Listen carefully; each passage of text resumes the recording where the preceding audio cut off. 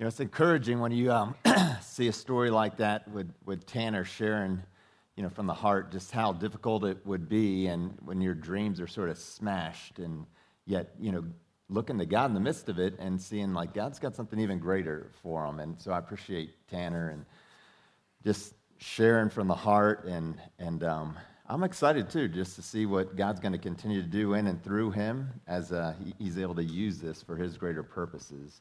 And it's interesting, I think this ties perfectly in with the message today of people investing in people for eternity, and I think that's what Tanner's speaking to, and that's what I'm going to speak to as well this morning. So back in January of 2006, a number of us, some of us here even today, gathered together at David and Marty Bird's house to say farewell to a sweet young family that we had grown to know and love. That was Amy Berenger and Jason, her husband, and then they had just 3 little kids at the time. And they were precious. They're some of the first people to come to Orchard Hills once we started the church and then got really involved.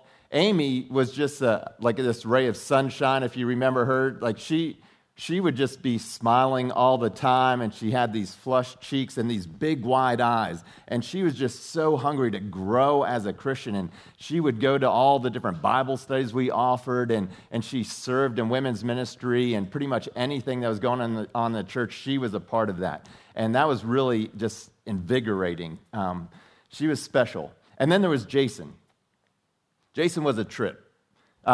Jason was not a follower of Jesus, but he was a follower of Amy. All right, and so that meant he came to church. And he came to church. He came to every event that we had at the church. He even came to a life group and was a part of a life group back in those days. And I love Jason because he didn't pretend to be a Christian, to be a follower of Jesus. He was just real and raw. And he was an engineer. He was really kind of inquisitive and a little skeptical, especially about this Christian faith, because if you really get down to it, it's pretty crazy. And he looked at us and he thought, these folks are a little nutty, but I like them. Like there's something about them that I enjoy, and we would hang out. He played on the basketball team. We'd go camping and hang out at parties, and it was interesting. One of the times I used to go around to different life groups, we called them home groups back then, and just sit in and see what's going on. And I went to their home group at one point, and it was at the Bird's house as well. And it was a diverse group. There were some older people there, some older, more mature Christians, and then there was some younger Christians, and then there was Jason. And so Jason was a little cantankerous as well. And so I was sitting in there, and he'd ask some really tough, challenging questions, and I thought, this is great. And then he would drop, I don't think it was the F-bomb, but it was like something similar. Like he would purposefully cuss in there. I'm like, dude, you're doing that just to get a reaction. I can tell. He wanted to see how people would respond. Like, would they still embrace him, or would they be like, you can't do that? We don't talk like that around here. But everybody embraced him. And it was just fun to see that. And I actually, that's sort of the sick side of me. I enjoyed that part of it. So he would say things like that. He and I would talk from time to time. And again, he just had all these great questions. And I felt like he is right on the verge of committing his life to Jesus and becoming a follower of Jesus. But there was something holding him back. And then one Sunday, I finished the sermon, and then the routine that we'll probably be returning to is right after the sermon, we would have an invitation. You could come forward and receive prayer. If you wanted to accept Jesus and commit your life to him, you could do that. If you just wanted prayer for some other reason, you were free to come up. And this Sunday, he just got up and came forward. And my wife, Carolyn, was the prayer minister at the rail right here on my left. I remember it like it was yesterday. And he came forward and just bowed down, and Carolyn said, so what do you want me to pray with you for? And he said, I don't know. I just felt like something moving me, telling me to get up and come forward. And this is not like Jason. And so she said, all right. And then they prayed together, but he didn't really commit his life to Christ at that moment. And so they both said amen and went back to their seats, and then we moved into a time of communion. But Carolyn, being the more spiritual in our family, she was in tune with what God was doing, and she just felt this tug. and she felt like, I need to go up to Jason. Like, this isn't over. And so she walked over, and so right back there, and Mr. whoever's back there, maybe in the Selkirk's back there in your row, right around in there, Tanner, I think maybe even exactly where you're sitting is where the Behringers were sitting. And Carolyn goes over there, and she sits down, and so here's Jason and here's Amy, and Carolyn says, Jason, I just have this kind of sense that you're standing on the edge of a pool, and God's saying, jump in, but there's something holding you back. And he goes, you're right. And so then they prayed together, and he accepted Christ and committed his life to follow Jesus. And I share this with you with his permission. I called him, and I was talking to him this week because I don't want to ever, share a confidence that somebody has shared with us. And he said, please, share this with everybody. And it was so encouraging. Plus, I wanted to make sure, did I understand this right? Like, were my impressions the same as your impressions at the time? And he said, yeah, that's pretty much right. And he said, you know what? At that moment, like, something changed inside of me. And I've never been the same since. And he said, now, like, I'm on the other side of it, looking at those crazy people, and I'm one of those crazy people. So then go back 16 years, and now we're all gathered in the kitchen of Dave and Marty Bird's house, and Amy begins to share, and she's got tears streaming down her rosy cheeks. And she said, I just want to thank you all because of the way you have invested in our lives. We will be forever changed because of our time here. And it was in that moment that all of a sudden a switch went off in my mind, and I said, you know what, that's it. That's who we're supposed to be, and that's what we're supposed to do. We're supposed to be people who invest in people for the sake of eternity. And at that moment, we coined the phrase, people investing in people for eternity. That became our mission statement. And so that's what I want to talk to you guys about this morning. Our mission is people investing in people for eternity, and our method is come, grow, go. And we'll talk more about our method in the weeks to come. Now, I think one of the critical pieces here is the eternity piece. People investing in people for eternity, because most people I know, probably most of you, are investing your lives in other people, and you're doing some good things, and you're helping some people out, and you're doing so in such a way that maybe it changes their life for a day, or maybe for a week, or a month, maybe even a year, or maybe it's something so profound that you help to change somebody's life for a lifetime.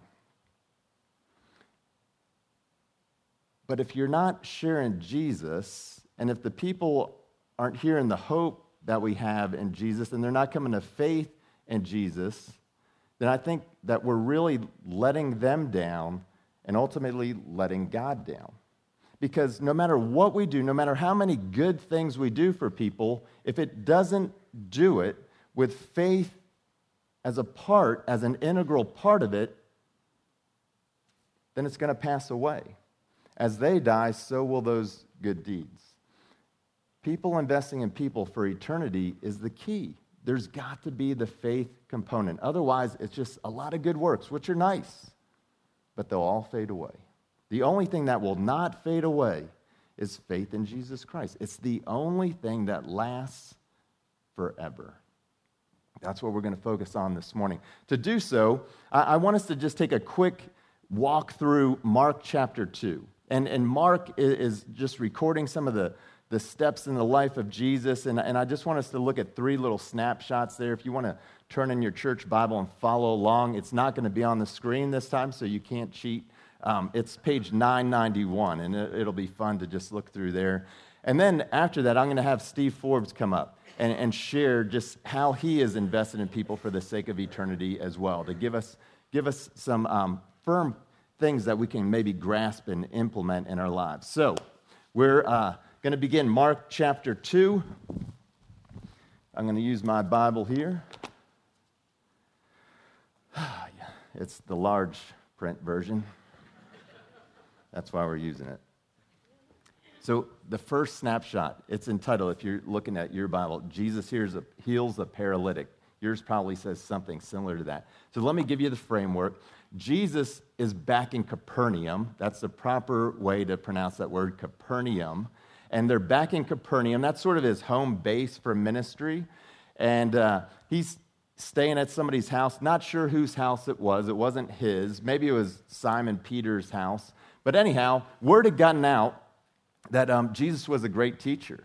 And people would come from all over to just listen to him speak, and he would teach about the kingdom of God. Not only was he a great speaker, but he was known to be a healer. He was known to be a healer, and he had healed many people of diseases and multiple things. And so, word had gotten out, and these 12 guys, they were good friends. They had this buddy who was paralyzed, and they thought, you know what, maybe if we can just get our paralyzed buddy to Jesus, maybe he'll heal him.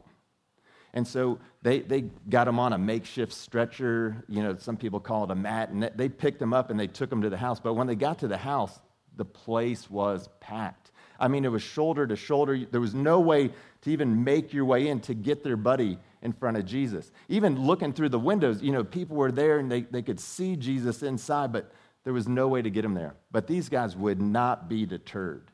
These are some good friends. And so they climb up on the roof.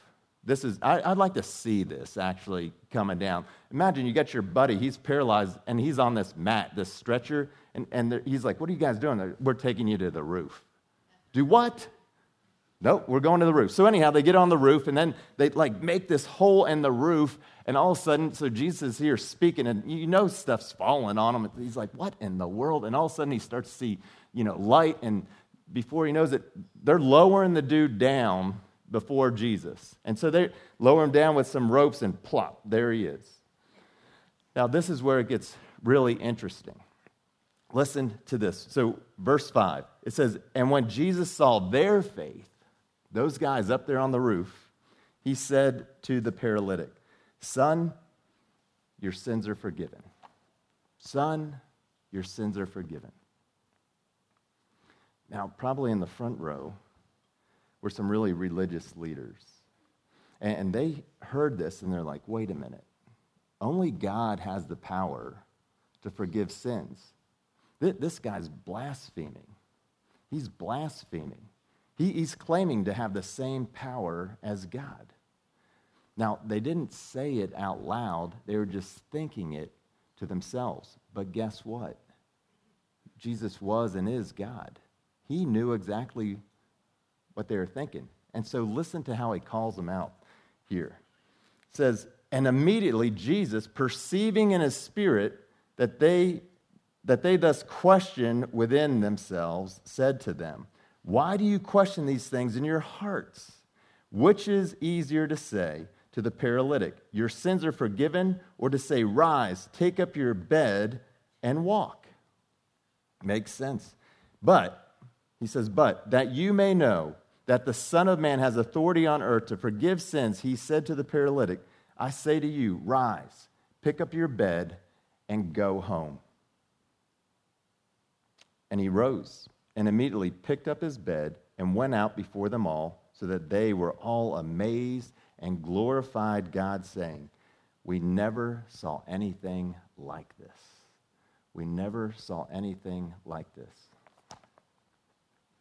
Jesus was investing in a crowded house, in the lives of all these people for the sake of eternity. But in the midst of that, he took time out to invest in the life of one man, a paralyzed man. And notice, he didn't just heal him of his physical ailments. See, that's what everybody was thinking about. And that's how we tend to be today. Somebody's sick, somebody's hurt, somebody maybe is dying, and we just pray for physical healing, right? That's our natural tendency. And Jesus is like, that's not the biggest deal here. The bigger deal is this guy needs spiritual healing. And so he said, you missed that. Like, that's what I gave him right off. I said, your sins are forgiven. I healed him spiritually. That's something that's going to last for eternity, right? But we tend to be looking, no, but you missed it. He can't walk. Did you not see that? Like, the dude can't walk, and he's like, look, just to prove to you that the Son of Man, that I have the power to forgive sins, get up. Just go home. Like, take your mat and go home. Like, this is not the significant piece. I'm investing in this guy's life, and I can heal him physically, but the bigger piece is that I can heal him eternally. See, it's one thing to restore his ability to walk now. I want this guy to run. I want him to run with me into eternity. I'm about people investing in people for eternity. See, that's what we're called to do. Now, that's the first snapshot. Here's the second one. Keep reading down. You come to verse 13. My version says Jesus calls Levi. So Jesus and his closest disciples, he's got these 12 guys that he's hanging around with all the time, and they're walking along the shore of the Sea of Galilee, which is just a big lake, and that's where Capernaum actually is. And so they're walking there, and crowds of people are following them. They just want to see what he's doing, listen to what he's saying. And, he's investing in their lives, but he comes to this tax collector's booth. So they would set up these booths. The tax collectors were Jews. They were fellow Jews, but they were hated by their fellow Jews. They were hated because they were seen as traitors. They were people who would extort their friends and their family members so that they could get wealthy as well, and they worked for the Roman government. And so they were like social outcasts. And Jesus comes walking along, and listen to what happens. It says, beginning in verse 14, and as he passed by, he saw Levi, the son of Alphaeus, sitting in the tax booth. And he said to him, follow me, follow me. And he rose and followed him. And as he reclined at table in his house, so in other words, they were having dinner and they didn't sit in chairs, they just would literally recline at the table. Many tax collectors and sinners were reclining with Jesus and his disciples, for there were many who followed him. And it says, and the scribes of the Pharisees, so these are the religious leaders, when they saw that he was eating with sinners and tax collectors, said to his disciples, why does he eat with tax collectors and sinners? And when Jesus heard it, he said to them, those who are well have no need of a physician, but those who are sick. I came not to call the righteous, but sinners. And I've often thought that last statement should be rewritten. I wonder if we slightly got that wrong. That what Jesus was saying is, look, I didn't come for the self-righteous. I came for the ones that knew that they're not righteous at all. See, some of us are self-righteous. We're sort of religious, and we think, I'm good. I'm good. It's those people. It's you all. You're the ones that need a doctor. And he's like, no, we all need a doctor. I just came to the ones that were humble enough to recognize that. You religious people, you can't see it. And so here is another glimpse of Jesus investing in somebody for eternity. And it wasn't just for Levi, but all of his friends and fellow quote-unquote sinners. And I think part of his message was, look, you can keep pursuing worldly riches. What you really need is not more money. You need me. You need me. And that's what I've come to offer you, me. I offer you myself. I offer you eternity. People investing in people for eternity.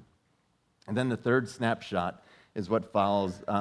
If you keep reading down, get to verse 23. I was going to touch on this. It's called Jesus is the Lord of the Sabbath. And so Jesus is walking along. And so the Sabbath was a Saturday, so it started at sundown on Friday, went till sundown on Saturday. The Jewish law says that you cannot work on the Sabbath at all. And it's amazing what is considered work. And so Jesus is walking along through a wheat field, and he and his disciples are right behind him, and they're following his lead. And we're not sure where they were coming from. We're not sure where they were going. I don't know what they were talking about or if they were talking at all.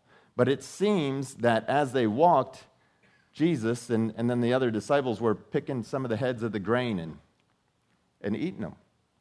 And some of those religious fellas, those Pharisees, they saw what was going on, and then there was a confrontation. And they started to argue about the rules of the Sabbath. And I don't want to get into all of that today. This is what I want us to see. That as Jesus went about his daily life, as he walked through the grain fields, those other guys, they just followed. Because that's what disciples do. They follow the leader. And what we know about these disciples, these 12 guys, they were just ordinary men. I mean, to be honest, there was nothing incredibly special about them. They weren't highly successful in the business world. They weren't incredibly wealthy or influential at all. They were just men who were committed to investing their life in Jesus because Jesus was committed to investing his life in them. And here's the amazing thing, that Jesus was only with those 12 guys for 3 years. Imagine just 3 short years that he invested heavily into their lives. That he didn't just teach them in a classroom or teach them in a church setting. He taught them. He invested in them in homes. He invested them as they walked along the road, as they walked through fields, as they rode in boats. He invested in them. And then he entrusted them with his ministry.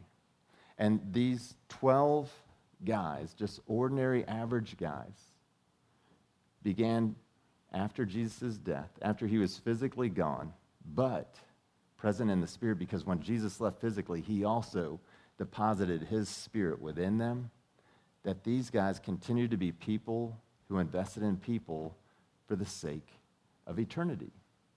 And do you know, the world was forever changed. The reason we're sitting here today and talking about these things are because those 12 followed Jesus' example and continued to invest in people for the sake of eternity. And we have a similar calling as well. Because if we do that, then hopefully in the years and the decades and the centuries to come, people will be sitting in places like this and going through their lives, walking down the road, hanging out with one another, and investing in their lives and others, not just to do good, but for the sake of eternity.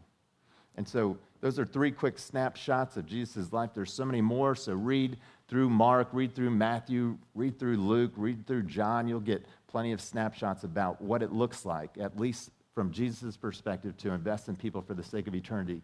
Now, I want to bring Steve Forbes up to share a little bit. Steve, as you're coming, I'm going to grab you a seat. We're going to make this like an interview. We're going to look very professional. That's your seat. It's the broken one. I'll take this one, the not broken one. And, yeah. All right, we're good. Hey, let me ask you, first of all, Steve and I have known each other for around 18 years now. And it's been a privilege knowing you, Steve. You've invested in my life heavily. You've invested in my family's life. You all right there? Yeah. I told you got the broken chair. And I've seen you do an incredible job of investing in your family's life. I've seen you invest in your church family's life, whether it's one-on-one or in groups, as an elder, as a Sunday school teacher. I've seen you invest in the community through your job, through the ministry of Capernaum, through the Achievement Center that we have here. Maybe begin by just giving us a quick look. What is a week in the life of Steve Forbes look like? How do you spend your time, or how do you invest your time? So maybe start with a Sunday. What does that look like? Well, the days of the week, I would start with Well, Sunday, a lot of times I don't always teach Sunday school, but I'm on call to do that. Love that. Monday, usually there's the leadership or elders that we'll be meeting throughout the month. Tuesday, I meet with a small group of middle schoolers on Tuesday morning. Wednesday, there's life group that I meet with. Thursday, it's alternating Achievement Center or meeting with the Capernaum Young Life Group. Friday, I meet one-on-one with Sam Belcher. And then Saturday, I reconnect with my wife. That was a good move. Do you work at all? I do work occasionally, yeah. Oh, that's good. Somehow you got to pay the bills, I would assume. But you're sort of in that semi-retired phase now, which is nice. But so that's how Steve spends his week, which is a little exhausting for most of us, I think. You're like, wow, like that's a lot of investing in other people. Give us, because of time, 3 quick snapshots. Since I gave Jesus 3, I'm going to give you 3, Steve. And you get to share 3 quick snapshots of how you have invested in people. So give us like maybe 3 highlights. Okay, investing in lives for me is a lot different than it was when I first began. When I became a believer, I just knew that 2 things. I needed to love God, and I needed to love others. And I loved others through investing in them. And I began doing that right away. I did that with individuals. I did that with, a middle school group at church and leading them. And I really enjoyed that. But what I found, which was really surprising, is I began to get really weary from doing it. I mean, I became exhausted. And I began to lose the passion for it the longer I did it. And I thought, is ministry really supposed to be like that? That's when I learned the first lesson from God in investing in people. And it was that I needed to allow Him to just select the people. And I know our primary focus is to be on our family, in our home, investing in our spouse if we have one, investing in our kids, and I did that. But then He began to, and this is the way He would do it for me, He began to just put those people or those groups in my mind, and I couldn't get them out of my mind. And He began to do that at my work. And I would work with them 45 to 50 hours a week there for years, but I still couldn't continue to think about them after work. And so I began to do that at work, and there's a lot of stories, but there was one girl, Linda, and she was a really hard employee. I mean, she was the kind of girl. Tell us what you did. What was your profession? What is? I'm a pharmacist, and Linda is. So you're a drug dealer. Yeah, and Linda knew that. Linda was a really hard girl. She was the kind of girl that used to love to chew up bubble gum in high school and smack it in the hair of the most popular girl in school. She was in and out of the court system, and Linda worked at the front of the store, and I was at the back, and then she wanted to work in the pharmacy. And it wasn't until years later she said, you know why I wanted to do that? Because your pupils were dilated a lot of the time, and you had an unusual happiness about you. I knew that you probably weren't just dispensing pills, you were probably taking pills. And the first couple of years with Linda, well, even the whole staff, they didn't want to hear anything about discussion of spiritual things. And they even made fun of me, but regardless of that, I continued to care for them. In our last 10 years together, Linda in particular, except for the times we had to talk about work-related things, that's all Linda wanted to talk about. She wanted to know more and more about what Jesus was like. It had been years since I worked with Linda, but we just had her and her family out at our house last Thursday, and she is more in love with the Lord now than ever. And her son and her husband deeply love the Lord and really committed to Him. Now, sometimes I think we're actually, given a love for a person or a group, and I've always had that with people with disabilities. I mean, my whole life, but I never knew how to use that. I never used it in a career. And then when Young Life Capernaum came to Botetourt, that just seemed to be a natural fit. I just loved it, loved those kids. But there was one in particular I began to really invest in. His name was Zach. And Zach, we would meet together a lot, and I would just tell him, this is what it's like to have a life with Jesus.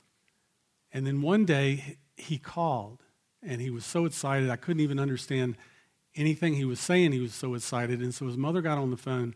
Carolyn McLucas had just had a talk that week in Capernaum about your heart and how you need a new heart. And Zach's mother got on the phone and said, what he's trying to tell you. He is so excited that he spoke to God last night, and he said, God, you need to take my diseased heart. I really want you to take my broken heart. And he said, God said, okay. And she said it was minutes later that then God said, and here's Zach, I want you to have a new heart. And Zach was so excited about that, he went and he told everybody he knew for months, over and over, about this experience that he had had. It was 2 summers later, we were at Capernaum camp. Zach had the bunk below me, and every night when the lights would go out, he began to whisper, and then he began to softly talk, and I would tell him he needed to be quiet. People were trying to go to sleep. And it was the 3rd night he began to do that, and he began to talk, and I finally got exasperated, and I looked down and I said, Zach, you are going to have to be quiet. There's people that are really trying to get to sleep. It was late, and Zach, I just remember him looking at me, and he had this big smile on his face, and he said, Steve, did you hear me? I was talking to God.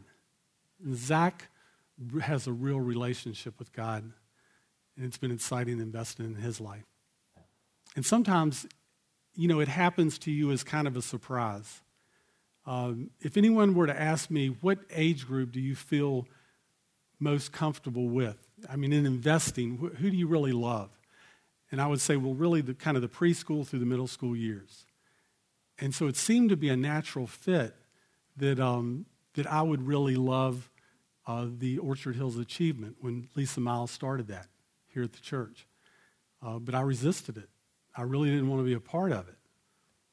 And I think I was just involved with a lot of things at the time.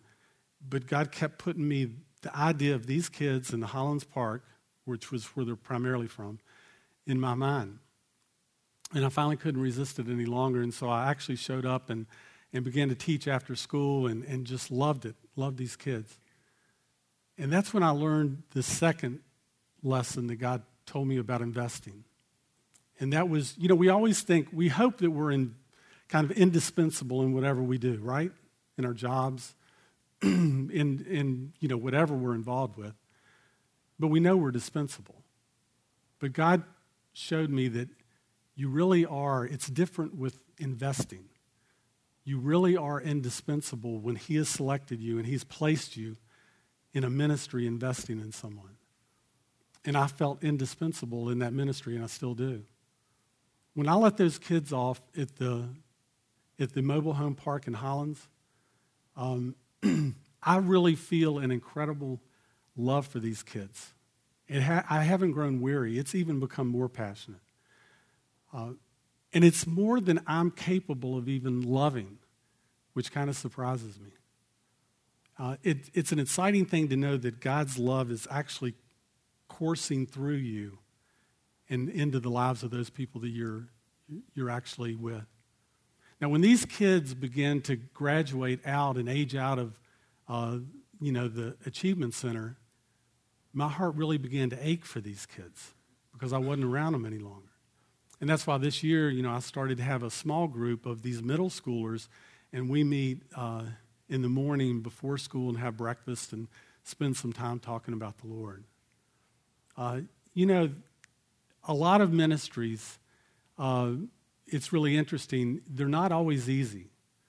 I mean, sometimes they are really frustrating.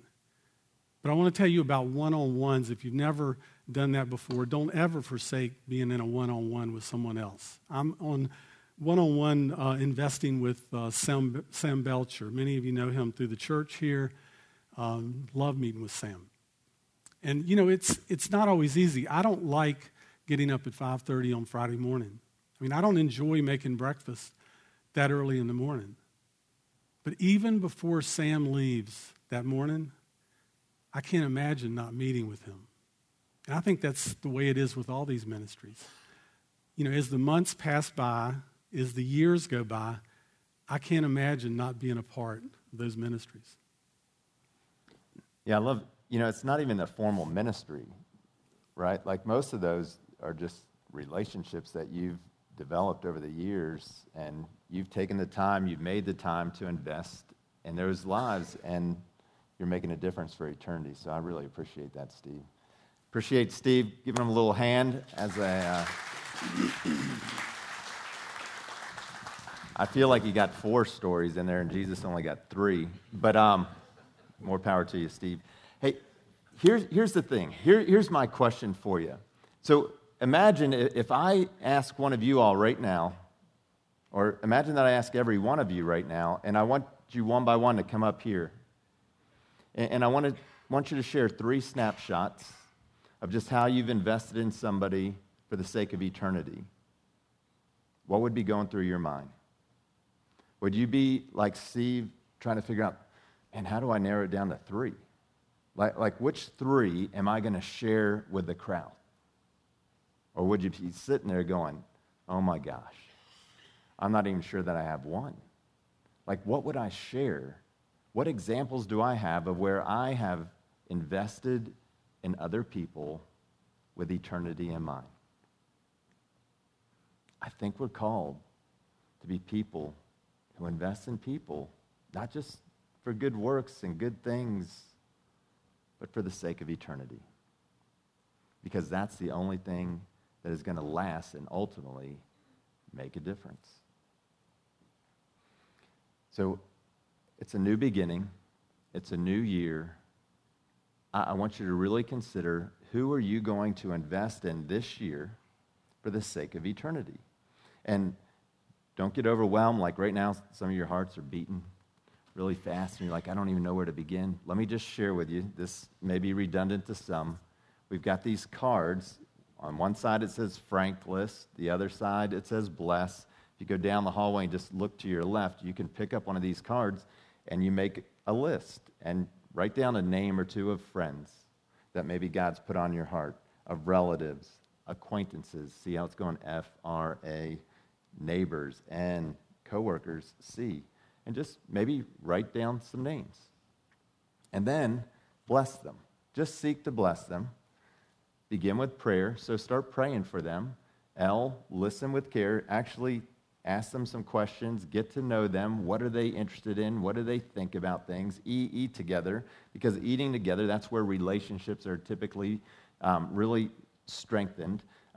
S, serve them. And then the final S is share your story and ultimately God's story. See, that's what makes it a way that we invest in people for the sake of eternity. That should be our motivation. So maybe begin there. And then hopefully next year, this time, we can gather together. And if I were to say, all right, raise your hand if you've got a story you want to tell of somebody that you invested in for the sake of eternity this year, and you guys are all like scurrying to get up here because you are so excited to share your story. Because I'm telling you, if we will be intentional and if we will really do this, this is an investment that's going to pay dividends, not just for our lifetime, but forevermore. The joy that will come will last for all of eternity. The lives that will have been changed and impacted will last for eternity. Who is God calling you to invest in for the sake of eternity? Let's pray. Dear God, I thank you so much. Thank you for Steve. Lord, I thank you that he's a great example that we can follow. He's made tough decisions about how he's going to invest his time and who he's going to invest it in. But I thank you that he's always done it with, well, maybe not always, but most of the time he's done it with eternity in mind, whether he's at work or, with his family or a formal ministry of some kind or just investing in some sweet children's lives. Lord, I thank you that investment's really paying off, and we've seen the fruit of it. I've experienced the fruit of it as well. And so, Lord, we pray that you would just touch our hearts, that you would tug on us and show us who we're to invest in, when we're to invest in them, and just that would be our identity, that we would truly see our mission as people who invest in people for eternity. We ask it all in the name of the Father, Son, and Holy Spirit. Amen.